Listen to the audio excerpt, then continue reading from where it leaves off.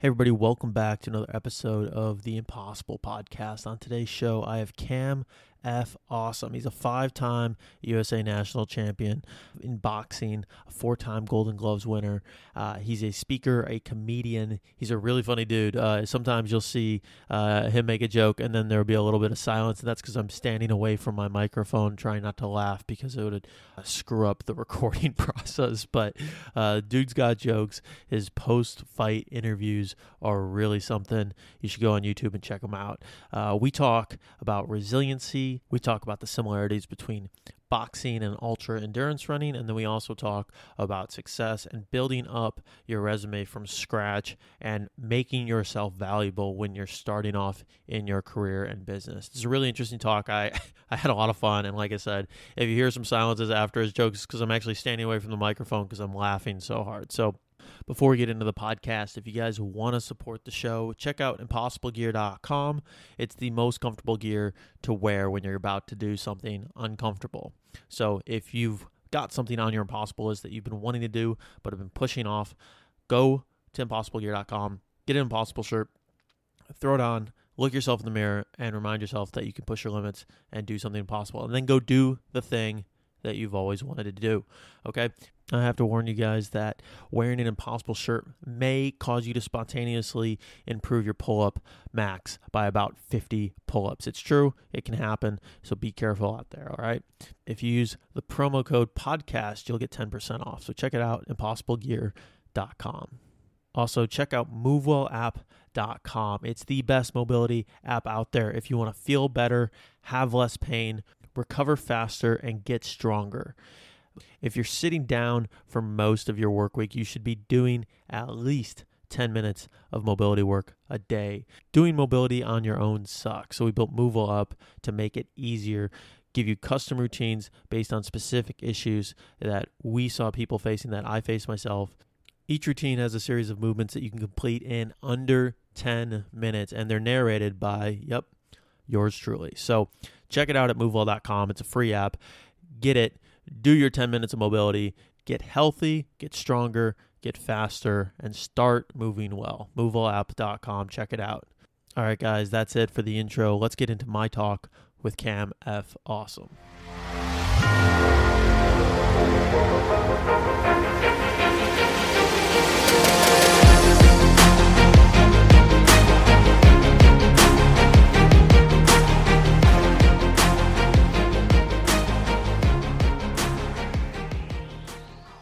Hey, everybody. Welcome to another episode of the Impossible Podcast. Today on the show, I have Cam F. Awesome. He's a boxer, a speaker, a comic, and yes, he has legally actually changed his name to Awesome. Cam, welcome to the show. Thanks for having me. And that's just one of the cool things you can do when you're an adult. So I looked this up because that was your Twitter handle, and I was figured it's just his Twitter handle, Cam F. Awesome. And no, you actually legally changed your name to F. Awesome. Yeah. Before it was Lenroy Cameron Thompson Jr., and that's not catchy. So way too many names. Like I found out that Cameron, because that was my name at the time, my middle name was Cameron, and everyone called me Cameron. And I found out it was unisex, and then I giggled because that's what 8-year-olds do. And then I found out it was for like a boy and it was for a girl. And I was like, I don't want to be bisexual. So I just had everyone call me Cameron after like the rapper in the 90s. And, hey, Ma. Yeah. And then there we go. That was a Hey Ma dude. Hey Ma. Yep. I got you. We gonna get it on tonight. I smoke, I drink. Me too. Say word. Yeah, you get it. So for my listeners who aren't quite familiar with you want to give us a little bit of your background, how you got into who you are, where you're from, how you got into boxing, and then we'll get into all your other endeavors from there as well. I'm pretty sure everyone knows who I am. No, I'm just joking. No one knows who I am. People in my own neighborhood Walmart have no clue I am. Just a weird dude that comes in at weird hours. I'm born in Long Island, New York. I started boxing at 17. Got really good really quickly, and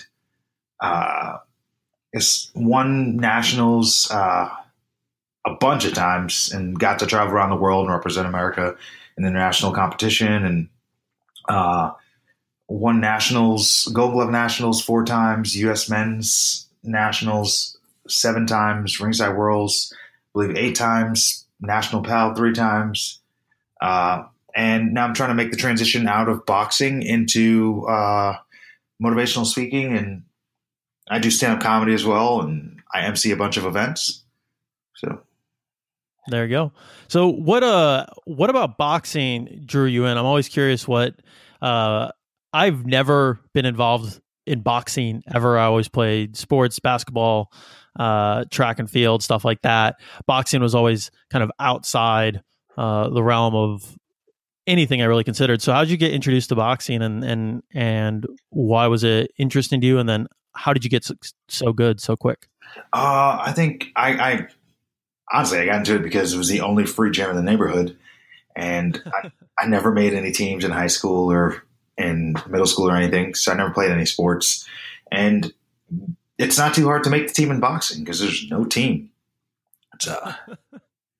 It's more of a you compete against yourself type of deal. Mm-hmm. And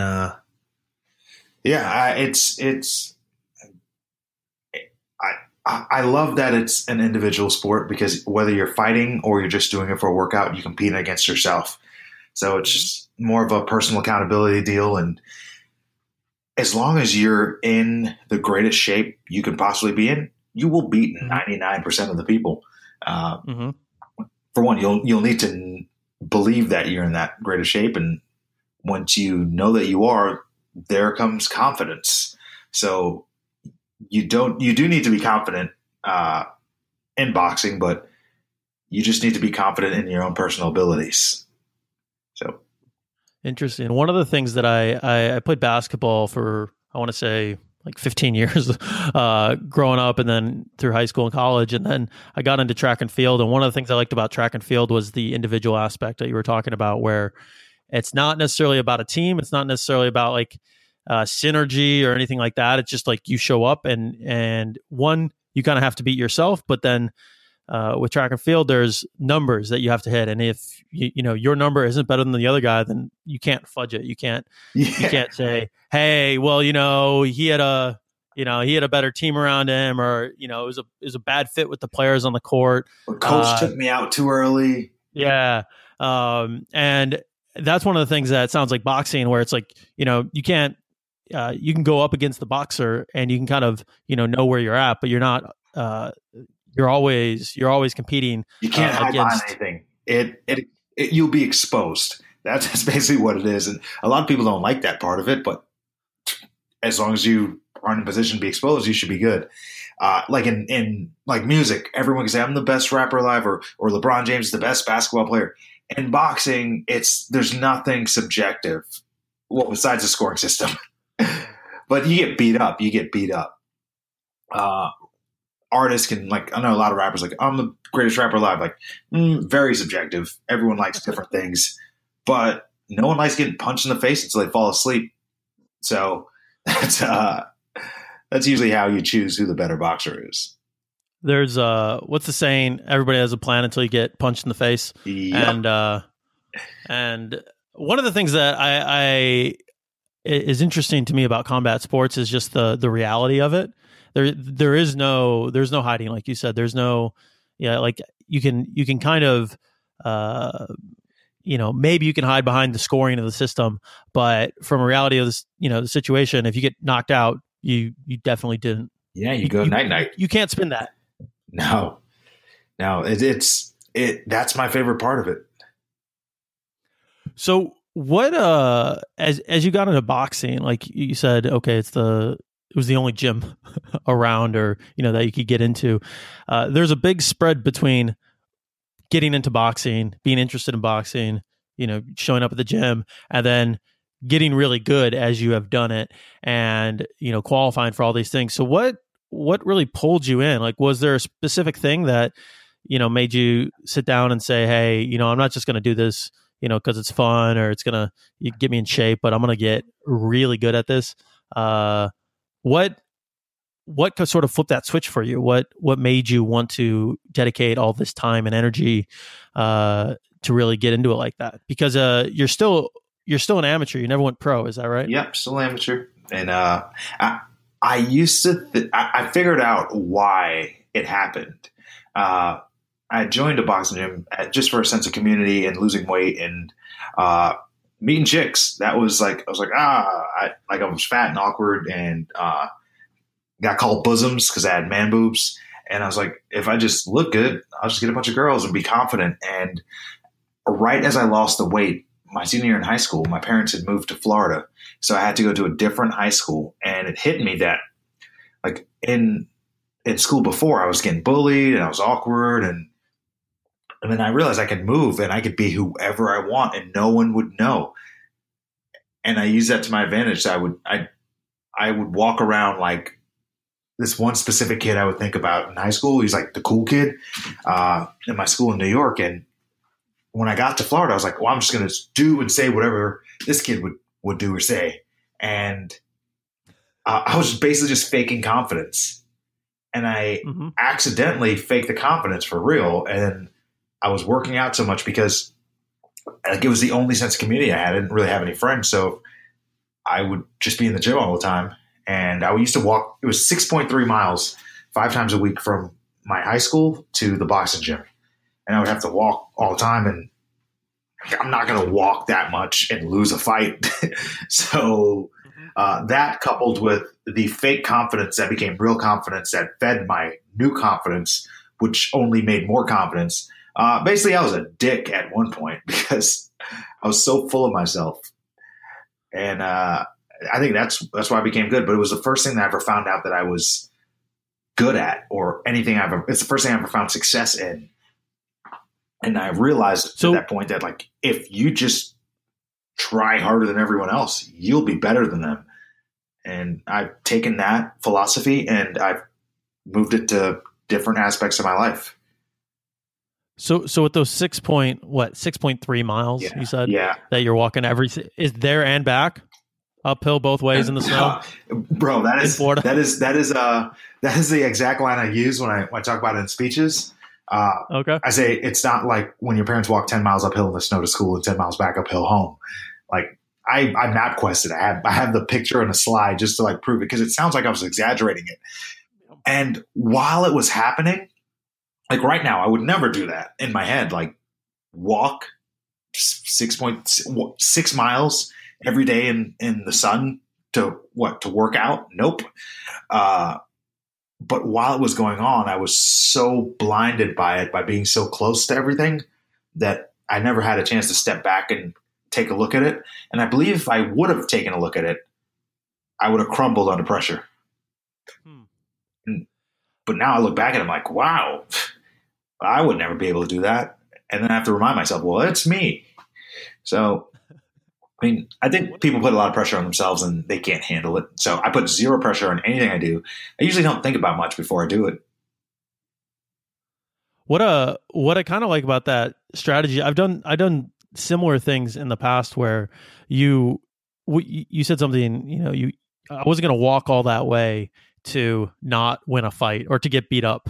And one of the things I like about that is I've done similar things with races and everything. It's like I didn't come all this way to give up halfway through the race or give up before I finish what I started. Talks with yourself? Because I have these little talks with myself. No, I talk to myself all the time. I have entire like theses and everything that I can just I should record those podcasts in my head and just release them because they're an entire conversation. Yeah, mine are just all arguments. Like, seriously, you gonna be a bitch right now? You're tired? You're tired. Okay, you're gonna be tired? All right, why don't you just quit? And I'm very mean to myself. I do that all the time in races. I'm just talking to myself. Are you really? You came all this way and now you're gonna go home? You're tired. Pussy. That's why you're gonna. That's why you're gonna go home. Oh, okay. And it's one of those things. Like you have to. It's actually a strategy that I've done. Is like sometimes I'll do bigger things than I think I can because if it's too easy, if it's I'm just gonna go to the gym down the street, get in my car, and go 3 minutes or whatever. It's like almost too easy, and then it's easy to talk yourself out of it. But if you overcommit yourself, if you over invest in this one little thing, then you're like, hey, I have to go do this thing. Like there's no other options here. I'm not walking 6 miles home after I got my face beaten. Yeah, like I see dudes like not Jews, people set goals and they post them online as accountability. Like first of all those people usually fail in their goals, and that's why most people do not make it through their New Year's resolution past like Martin Luther King Day. Like I hold myself personally accountable for myself. I'm not going to make a social media post I'm not doing what I do for other people. Like I do things for other people, but all of my sports and activities, it's for me. I never got why anyone who's posts something online say, you know what, if I post this, it'll hold me accountable. Like really? Do you actually care what other people think more than you care about yourself? I don't get it. I don't get it. It blows my mind that like your job, like you get one body. I know people who spend hundreds of thousands of dollars on cars and maintaining them and hours fixing them, yet they won't eat a salad or go for a run. Like you care about inanimate objects or strangers online more than you care about your own self. Mind blowing. So I actually have a thing that started off as a public accountability thing. It's called my Impossible List. And when I started it, it was something that I did because I was like, I need the outside pressure of someone else. Otherwise, I was in such a bad rut in my life. It was like 7 years ago that I need public pressure in order to do this. Even though nobody, like at the time, I don't think anybody read my blog. I think my mom and my brother read my blog.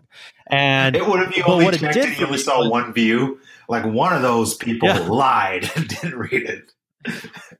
And you're like, and that was mine. Okay, that was actually my view. I was refreshing the page. But one of the things it did for me was it like you said, with, you know, when you moved and you started acting like the person that you wanted to become, it forced me to start acting and doing the things that I wanted to do. And then eventually it became, I'm actually really curious about how this happened with you, but for me, it became this thing that, okay, I posted and it was a public thing. And then it turned into something that became like an innate ethic where if I'm going to say I'm going to go do something, if I've gone through the process of internalizing it into my head and then getting to the point where it actually comes out my mouth, if it comes out my mouth, it's already done. Like if I get to the point where I've talked about it, like the project is already done. It just needs to be completed. And that's the point for me where it's become much less about getting external pressure now as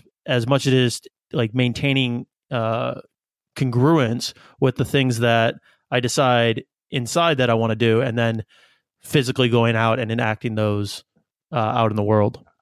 Yep. And if no one was watching, then the accountability was just on yourself. You just place the accountability on yourself. I guess I'll reword what I said before, because I still think it's ridiculous that people need outside validation, basically. But yours wasn't outside validation. I think family. Well, it's a bad long term fuel if you're depending on what other people are going to think of you. But sometimes I think there's a aspect where it forces you to start, like if you have outside pressure that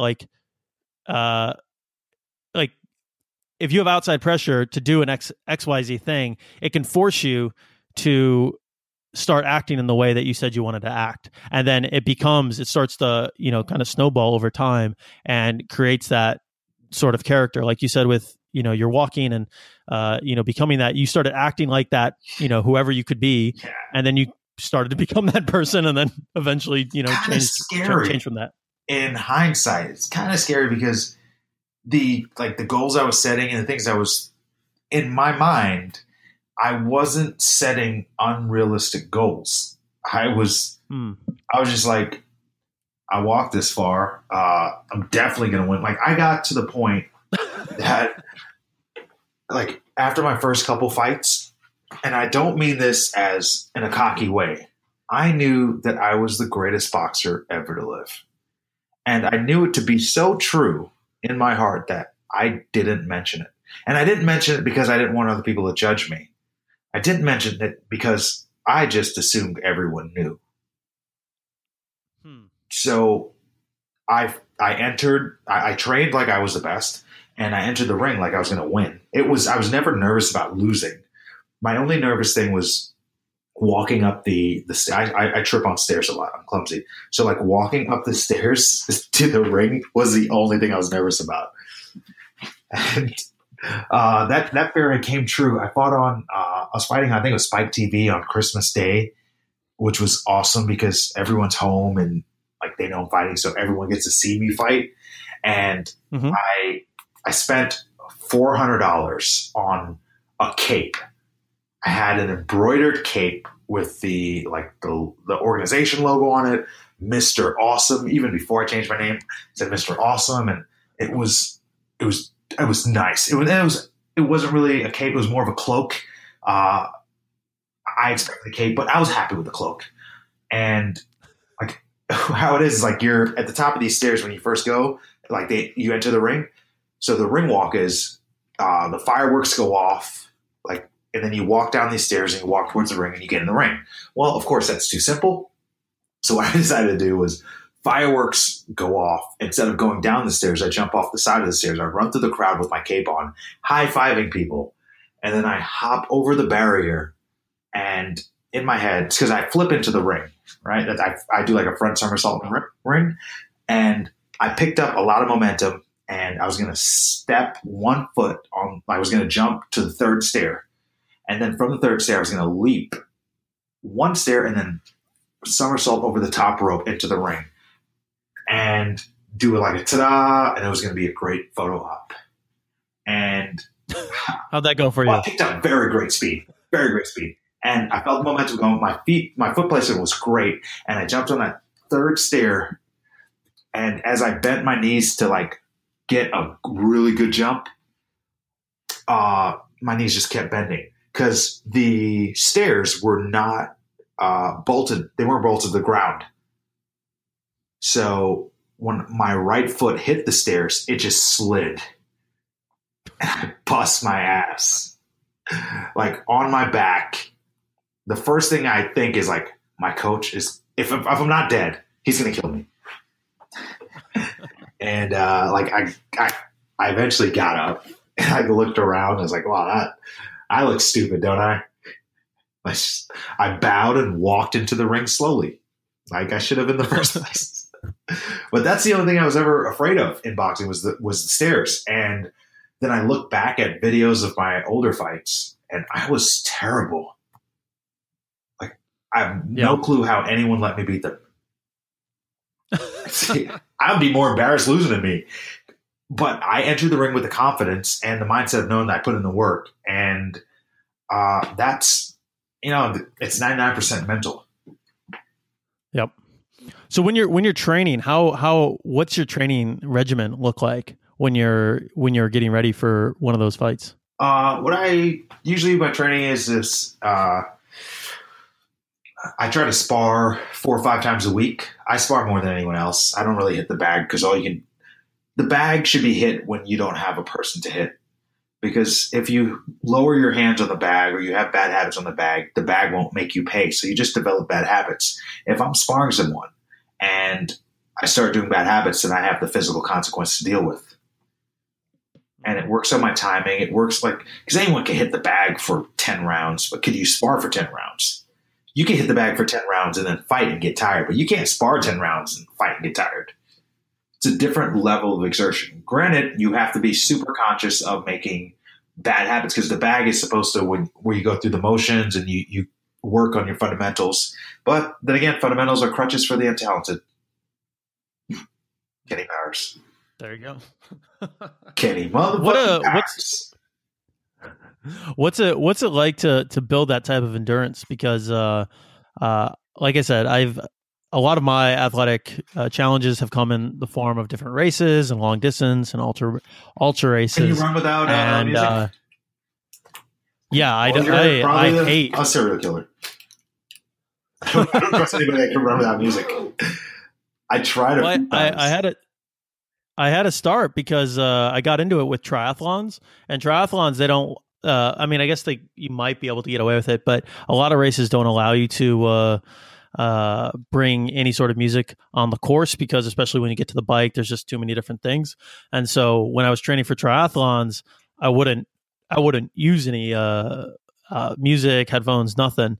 And then when it transitioned to just marathons and ultra marathons, it got to the point where it was weird and it was like too much weight to carry around. And so I replaced. What was this? Was this back in the 80s when people had like 8 this was tracks? Like earlier this was like last year.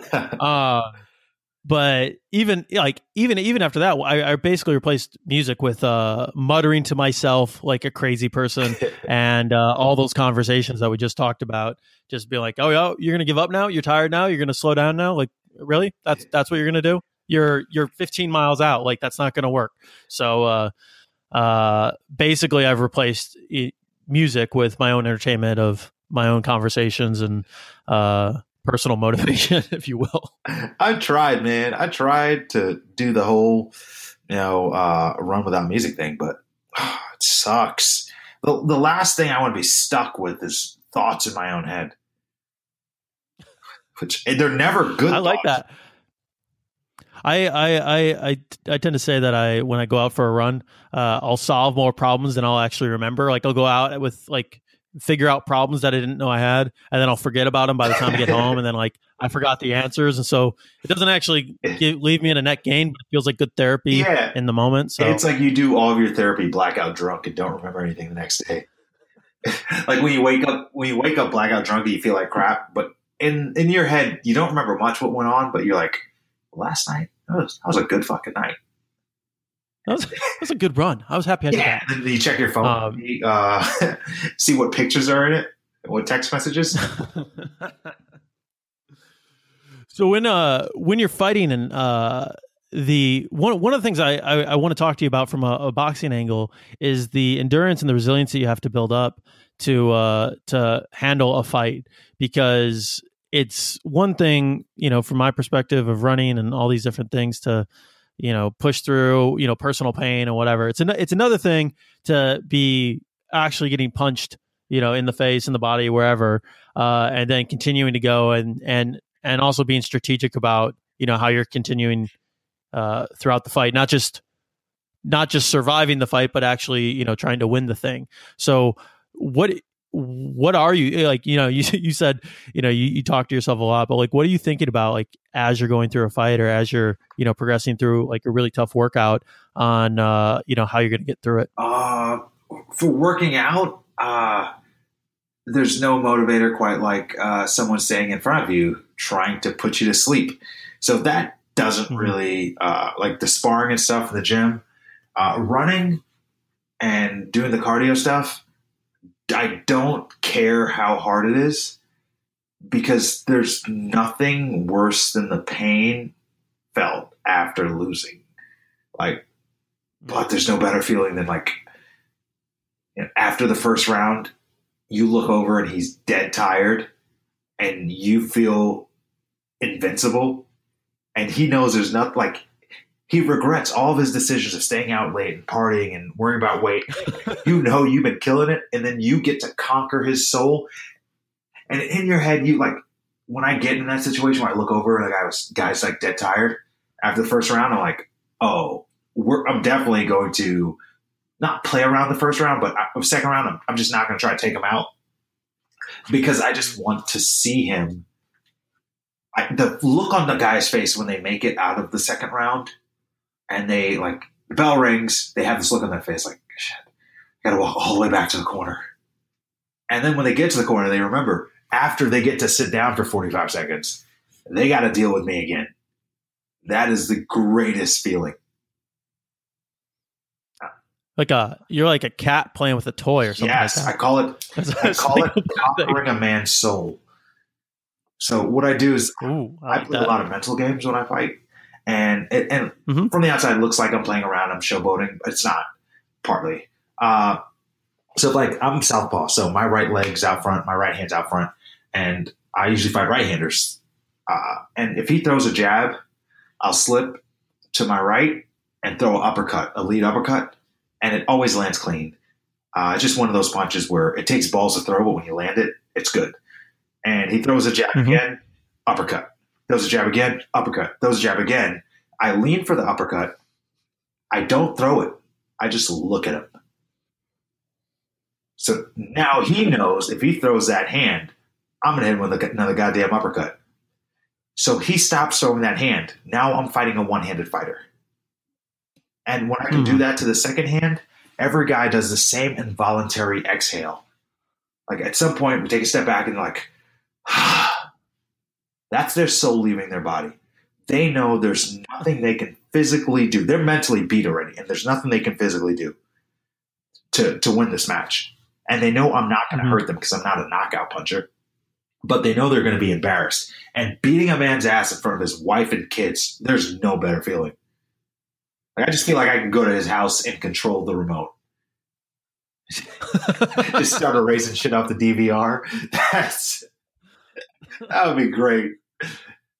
That's my favorite part about boxing. That's it. And the thing about boxing is I can use 10% of the effort I put into boxing in any other avenue of my life, whether it's speaking or comedy or podcasting, just 10% of the effort from boxing, and I'll kill it in anything, because boxing forces you to step your level up, because there's no rating. There's no ranking. Like you don't know who you're going to face next, and you don't know what they're going to do. So you just need to prepare for everything, always, every time. And it just forces you to be on a different level of competition. Because like if you're in the NBA and you're playing like the Golden State Warriors, you're like, oh yeah, man, we got to bring our A games. And then, tomorrow you're playing like the 76ers. And I don't watch basketball, but I just assume they're still trash. So I'll go with that. Then you're like, all right, we can be a little more lax. They can't shoot 3-pointers. They can't do this. They can't do that. In boxing, anyone can do anything. And at any point, you can get hit with a lucky punch. So you have to train so hard that you beat luck. And good luck doing that, because it's impossible. That's good. I like that. Yeah. So one of the things that I think Mark Cuban said is business is like sports, but 24/7 and never stops. And I think that's one of the things that always appeals to me about business and just other endeavors outside of sports, is that it's always a competition, and someone's not trying to punch you in the face, but someone's trying to take you down one way or another. In boxing, when you get taken to the ground, someone counts to 10. In business, you lose your house, your car, like the money you have. Your wife's probably going to leave you because she's probably only with you because you're rich in the first place. Then she's going to take half of everything you don't got. Business is even more like, it's more of a fight. You have more to lose. It's literally everything you have.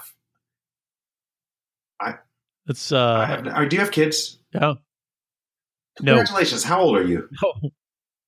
No. I'm 30. You made it out of high school without getting pregnant. Surprise. How hard was that? Most people can't figure it out. Shout out to us for not having children, which when we turn like 50 and we're like, oh shit, we're going to die alone. That's when we won't be laughing anymore. But for right now, I'm changed diapers and I have disposable income. So let's live it up. But having a business is like, because I'm building my speaking business, and I put so much love into it and time and effort, and I lose sleep. Rarely for a bad thing, but if like I had a new deal go through with the United States Olympic Committee where I'll be speaking on their behalf, and I couldn't sleep for about 3 days, just because as soon as I laid down, all I've been doing all day is working, and as soon as I lay down, like I get giddy, which is like wondering who I'll talk to next, and what business I'll reach out to, and I lose sleep because this is my baby. I love it. And then I see my talent progress, and I see I see the way I react to things I wouldn't have reacted to that way before. Like if a slide today, one of my slides went down during my speech, I just shut off the projector because I'm comfortable enough to just run with it. And in comedy, when you deal with hecklers, like and I'm watching my business grow, and I started raising my prices because I was getting a lot of gigs, and this is exactly what parents probably feel like watching their children grow, and I love it. This is replacing the void that boxing will leave. So let's talk about that. Let's talk about how are you done with boxing? Are you transitioning out of it? And then let's talk about the transition from boxing to comedy, because it is one of those things where comedy is kind of similar to boxing, where you got to go in and you have, your plan, but anything can happen, and the crowd sucks. You start bombing, you get heckled. You have to be prepared for a lot of different avenues. So what was the impetus to transition both away from boxing, and then what drew you towards comedy? I'd say both are difficult in their own ways. I think that comedy is a little more so difficult. Granted, in boxing, you don't know who your opponent's going to be, but they have two hands. If you're lucky, they may have one, which I've seen. You'd be surprised. I saw a dude fight with a nub and a normal hand. But you know what you're getting. But in comedy, you not only have to have your jokes set up great, you have to use communication skills. You have to read the crowd. You have to know the crowd that you're speaking, that you're performing for. You have to deal with hecklers the right way, because I had a heckler once that, like, I was on a roll. I was on fire with not just my material, but like crowd work or whatever. And someone heckled me, and I just ripped the dude apart. I wish it was recorded, but I started doing too good against the heckler, and the crowd turned on me. And then I learned, can't do too good against a heckler because they don't have a microphone, and eventually everyone will realize you're just shitting on a drunk dude. Also, now it's even more difficult because everyone's being offended by everything. So that's a little more difficult. And on top of that, not all of my material is clean. And now that I'm in the public's eye as a role model, which I believe you can still be a role model and not be air quotes, good person. Because, sorry, bro, sorry to break it to you. You're a terrible person. I'm a terrible person. Your neighbors are terrible people if it's taken out of context. And I think the context of comedy is there's nothing that should be taken in context. It's humor. Nothing is off limits. Sick people, dead people, injured babies, gays, black people, white people, transgenders, nothing should be off limits. But what I'm dealing with now is I'm learning that there are a lot of things that are off limits. And my pride is in a constant battle, which whether I should say it for my own personal satisfaction or not say it so the crowd can enjoy themselves and I can get booked off a referral. Mm-hmm. I don't. Well, it's different too with corporate gigs versus like the U.S. Olympic Committee ones versus like a Comedy Cellar type crew versus knowing where you're speaking to and their allowance, if you will, for different levels of humor. You would think so, but and it only takes one person who has nothing going on in their life and needs to feel offended because it's the only way they can gather attention. That like I had a joke, and it was partly a storytelling thing, and I had learning issues growing up, and like issues with comprehending reading and just have a different learning style. And I was supposed to be in special ed, which I should have been in special ed in hindsight because I didn't learn anything in school because I have a different learning style. And my grandmother sat me down and told me I was retarded. Those were the words she used. And she didn't mean it in a demeaning way, but she was like, you're retarded and you learn a little differently, and I'll put you in special ed, but the kids will make fun of you, so don't go to special ed. But stay quiet. And that was kind of like the premise of the joke, and it leads into like a joke about me being a public speaker. And because my grandma told me to stay quiet, so people don't know that I'm stupid. I had a girl come up to me after the show and was like, "Hey, I just want you to know that I was really offended because the person I was with drives a school bus for special ed." I was like, "So," because my question was, "Well, how'd that dude feel about it?" Well, he didn't really mind, but I don't. I was like, "Whoa, whoa, how can you be offended for someone else? You have nothing going on in your life." Like, granted, some things are offensive, but nah, people are way too sensitive, and I feel like people who are most likely to be offended are people who have nothing going on, and that's the only way they can, I guess, validate their existence by being offended by someone else. Well, it's tough with comedy. Yeah, well, it's tough with comedy too, because the whole point is to push the edge of what's acceptable and poke fun at society from an absurdist perspective and from different angles, and sometimes materials finalized, sometimes it's not. And when people it's like when people record in a comedy store and some guy's working out a joke and then they post it on YouTube and they get all mad at him on like some joke that wasn't finished. Yeah, it bombed and he did a bad job, but he was gonna fix it. That is a big no. And there's some jokes that don't go over well, but as long as there's some effort involved, and you can tell the intentions are there and the intentions are good, but the joke, like if you get on stage, you say, "Oh, Mexican people drive pickup trucks." Well, that's it's an observation. That's not really comedy, but not really a great joke. Not offended, probably because I'm not Mexican. But if they're like, "Black people like chicken," yeah, okay, you're naming stereotypes. That's not comedy. I had a joke that I got in trouble for that was, I guess the premise of it was why white people are bad at sports. And it's because of the way they raise their children. And the joke goes into like little Timmy's at the basketball court and he has a basketball and he wants to impress his dad. So he dribbles the ball, he shoots, he misses everything. What does a white dad do? He just, "Hey, good job. Good job, Timmy." Because he attempts, and then it's like, and Tyrone's on the other side of the court. He has a basketball. Nobody knows how.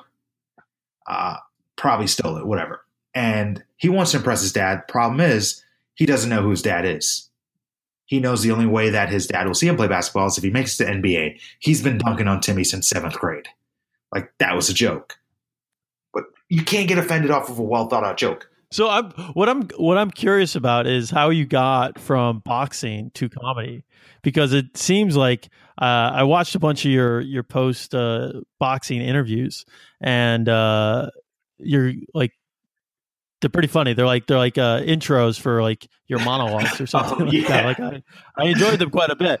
But what was the how do you get out of boxing and then get into comedy, and was that like a seamless transition, or how did that happen?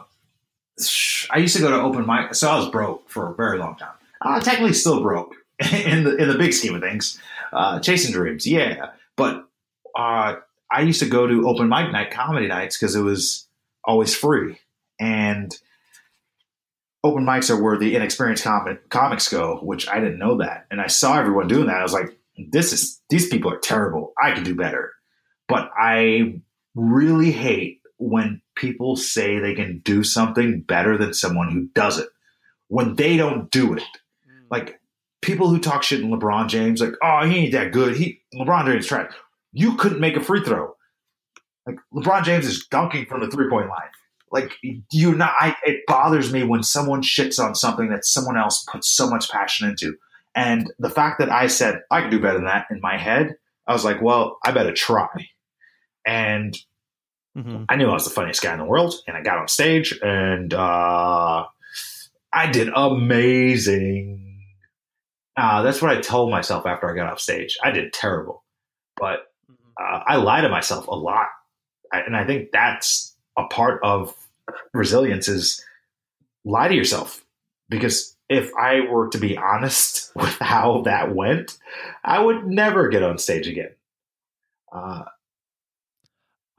I like to say I have a short-term memory when it comes to the things that I screwed up or failed at. I was just like,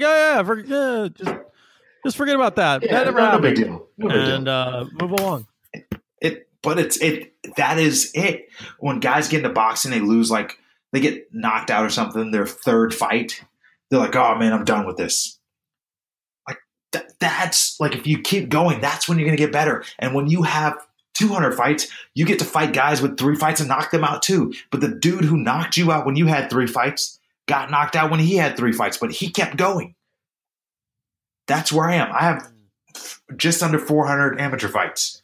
When I fight these new guys coming up, I'm the man. But I have to fight those dudes when I only had a few fights. And I had to fight whoever the man was. And I took L's, but I always came back. I mean, and I think that's the greatest thing that boxing taught me is that you're not allowed to be a bitch. You know why? Because if you don't give a shit about your life and what you're capable of accomplishing, no one else is going to care either. And once that sunk in for me, I don't do anything for anyone else. Like there are things that I do for other people, which would make me seem like a nice person. But to be honest, I do it because it makes me feel good.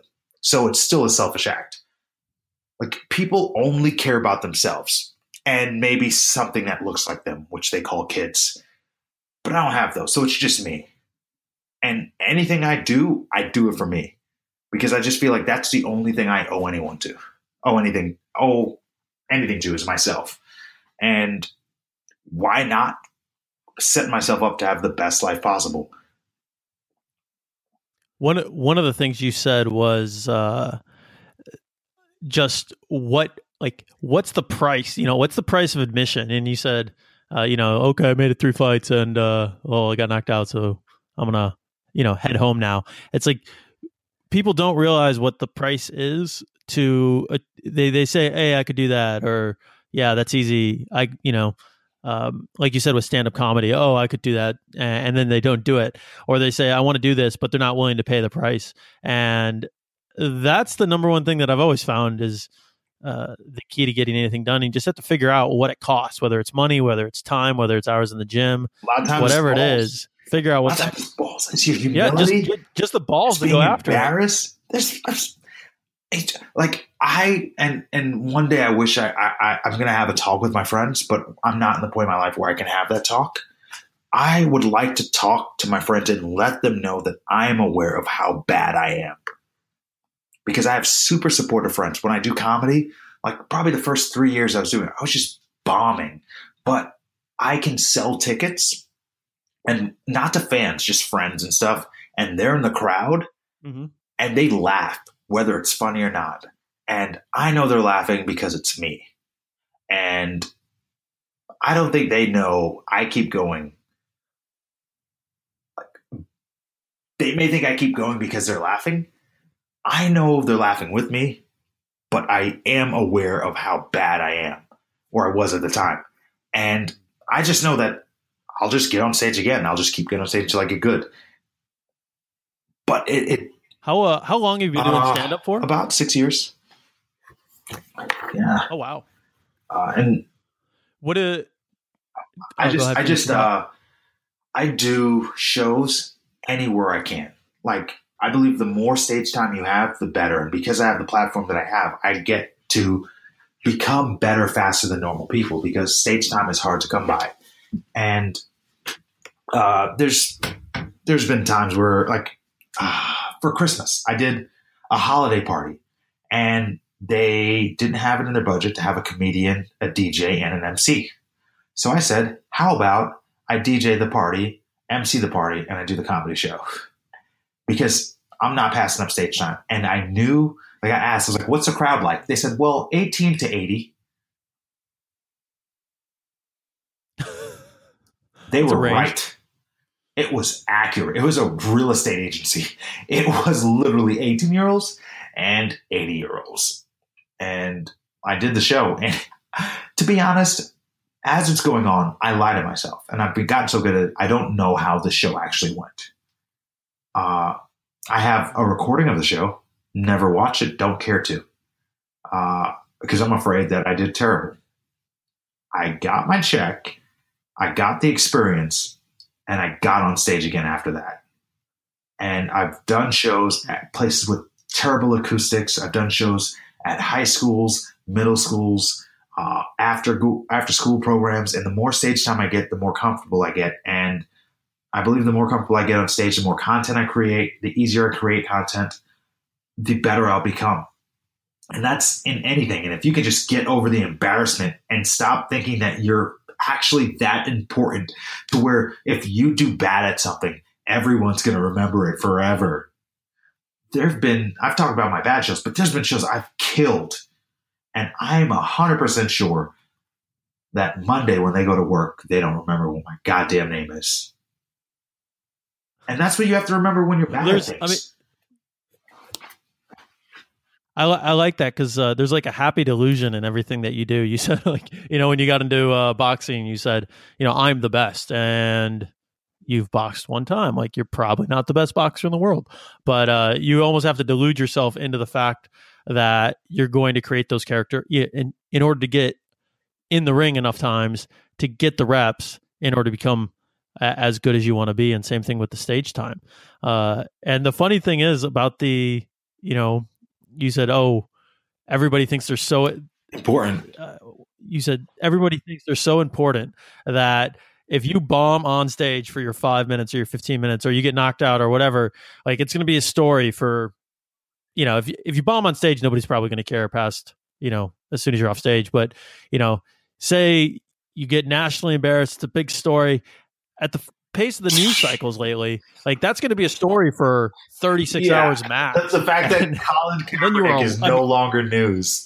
Should tell everyone everything they need to know. Like, anything. I can't even remember what happens because we are oversaturated with news and information that we can't retain anything or remember anything.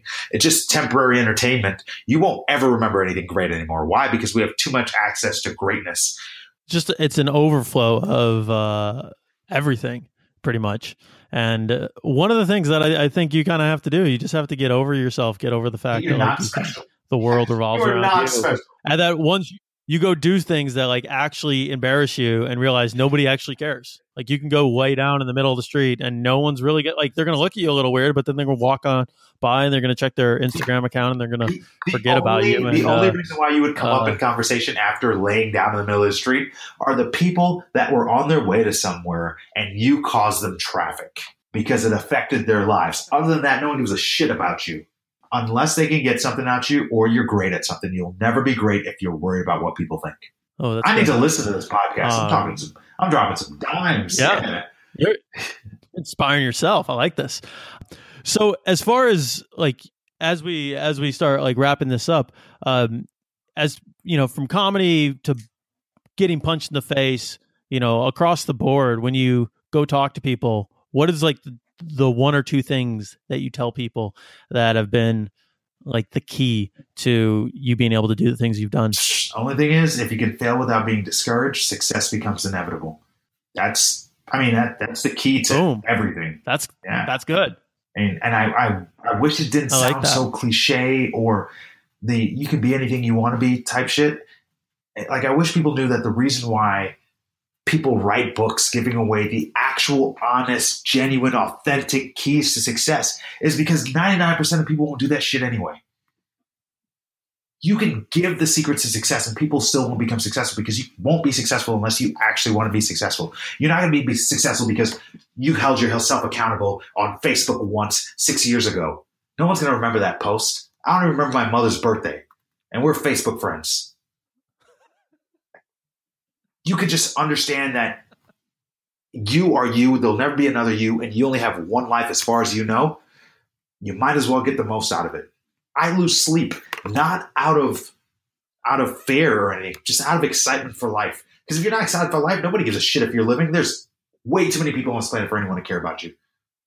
So if you don't care about living and being happy, you're not going to really accomplish anything.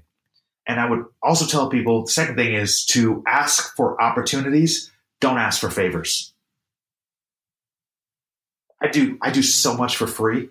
Like, I speak for free. I do comedy for free because if you do something for free long enough, you'll develop a skill. And once you have a skill, people will pay for that skill and you monetize that skill. And then you can make a career doing what you love. But no one wants to do that. They don't want to. They're afraid of failing or looking stupid or being embarrassed. And and they don't want to do it anymore. They get knocked out after 3 fights and they're like, well, I guess I'll play golf. That's why those people will never be great. The only difference is someone who just keeps doing it. It's not even, you don't even have to be good when you decide to just keep doing it. Eventually you'll become good. And if you eat enough shit, you'll be way too caught up in that to realize how great you are when you do become great. And that's where humility comes in. I like that. The ability to do something for free in order to gain a skill. I think people really undervalue the fact that you can give away your time for free in order to develop something that's valuable.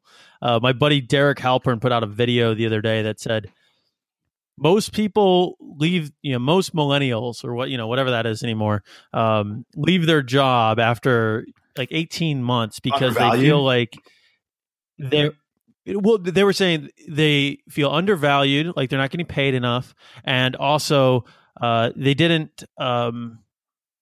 It was not challenging. It was something along the lines of they didn't have the skills, or they weren't getting trained for the job that they had, but they also wanted to get paid more. So they were simultaneously admitting that they didn't have the skills for the job, but they also wanted to get paid more for that job. And Derek just like looks at the camera and he goes, "Are you kidding me?" And one of the things that I've talked about forever is that, a lot of people, in their early 20s or, even early in their career, they want to optimize and try to get as much money as possible.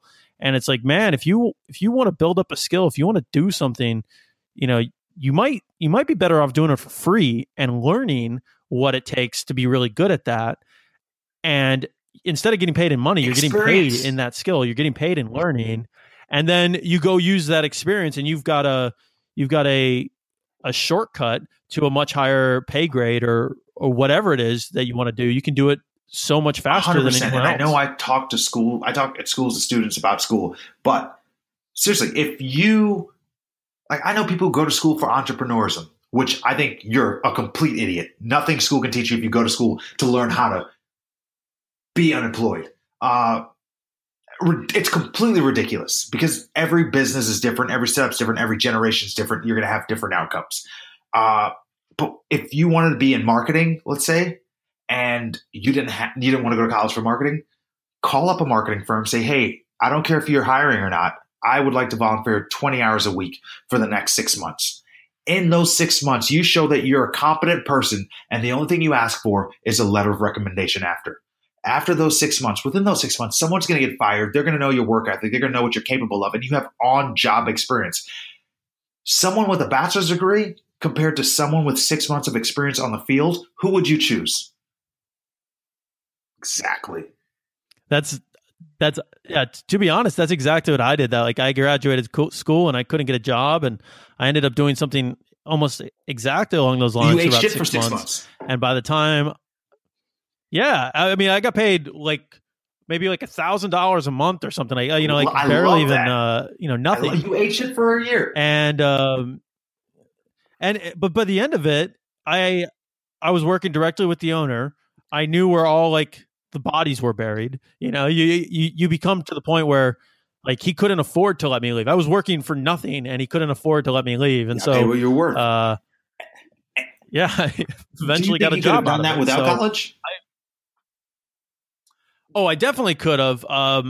My whole situation was basically I was forced into becoming kind of building my life the way I wanted to, because I'd always done the things that you were supposed to do. I went to school. I got good grades. I was, on multiple sports teams. I, learned another language. Then I graduated in 2009 and I couldn't get a job at Starbucks and they wouldn't call me back. And it got to the point where this free, working for another entrepreneur for free, for basically commission on a thing that, for a product that never sold for 3 months. And then on a lightly salaried contract with him for, less than minimum wage for another 3 months. And finally failed, not failed, but worked for free my way into a job. And by the time I did that, they couldn't afford to let me leave. And I got think I got promoted like twice in 6 months right after that, and eventually got recruited to another thing, and then started my own stuff. But God, that is exactly. You need to write a goddamn book. I don't even know. Do you have a book? That's where you can plug your book. I've got a short thing. I may or may not be working on a longer book, but that's the idea, man. Like, it's the fact that people think they come out of college or they have some degree or they have some piece of paper and that entitles them to. It's worth nothing because maybe in the 80s a bachelor's degree meant something because no one had one, but now everyone has one, so it's worth shit. And it's not worth the debt you're going to have forever with a job that you're probably not going to get because you have that degree, unless, of course, it's something like you're a nurse, which certification for. I'm a big fan of trade schools. But if you want to be a mechanic and you go to college, you're like, hey, how about you take 13th century art interpretation and we'll charge you $600 for this book. I know that someone has the book from last year, but we changed the page, so now it's volume 2. You need to buy the new one. Like, that's what they do. And all you have to do is give effort. People just have skills that everyone else has, and they're like, well, this is definitely worth $100K a year. It definitely is not. That last piece of showing up and doing the work and really getting the skills before you ask for before you think you're entitled to something is something that it's kind of been my low-key entrepreneurship like path of recommendation to anybody who sends in emails and all that stuff that I get off the site. But it's one of those things that I would say a huge percentage of entrepreneurs that I know got their start somewhere like that. They got in with just by doing showing up for opportunities for little or no money, and then making themselves invaluable and building the skill set to the point where they either could command huge amounts of money or were able to build their own things that had massive amounts of value. And that was something that I kind of stumbled into backwardsly, but I've seen so many people do it that I can't believe that's not a more talked about viable way for people to go. Well, that takes more effort, and I don't think people really want to give much effort in life. What? Which makes it easy when you're willing to show up and do the work and get punched in the face and exactly. And make I didn't it know what happen. hard work was till I got punched in the face when I didn't work hard enough, and that's the type of stuff that will make you excel above everybody else. Well, there we go. As far as all of your stuff, where can people find more of you as if they want to find out more about Cam? You can catch me posting on Craigslist. I usually check Kansas City Misconnections on a daily basis. It's literally my iPhone's most viewed site. I never post. I just always wonder if someone misses me. I'm at Cam F. Awesome on everything because I'm not famous enough for anyone to steal my name yet.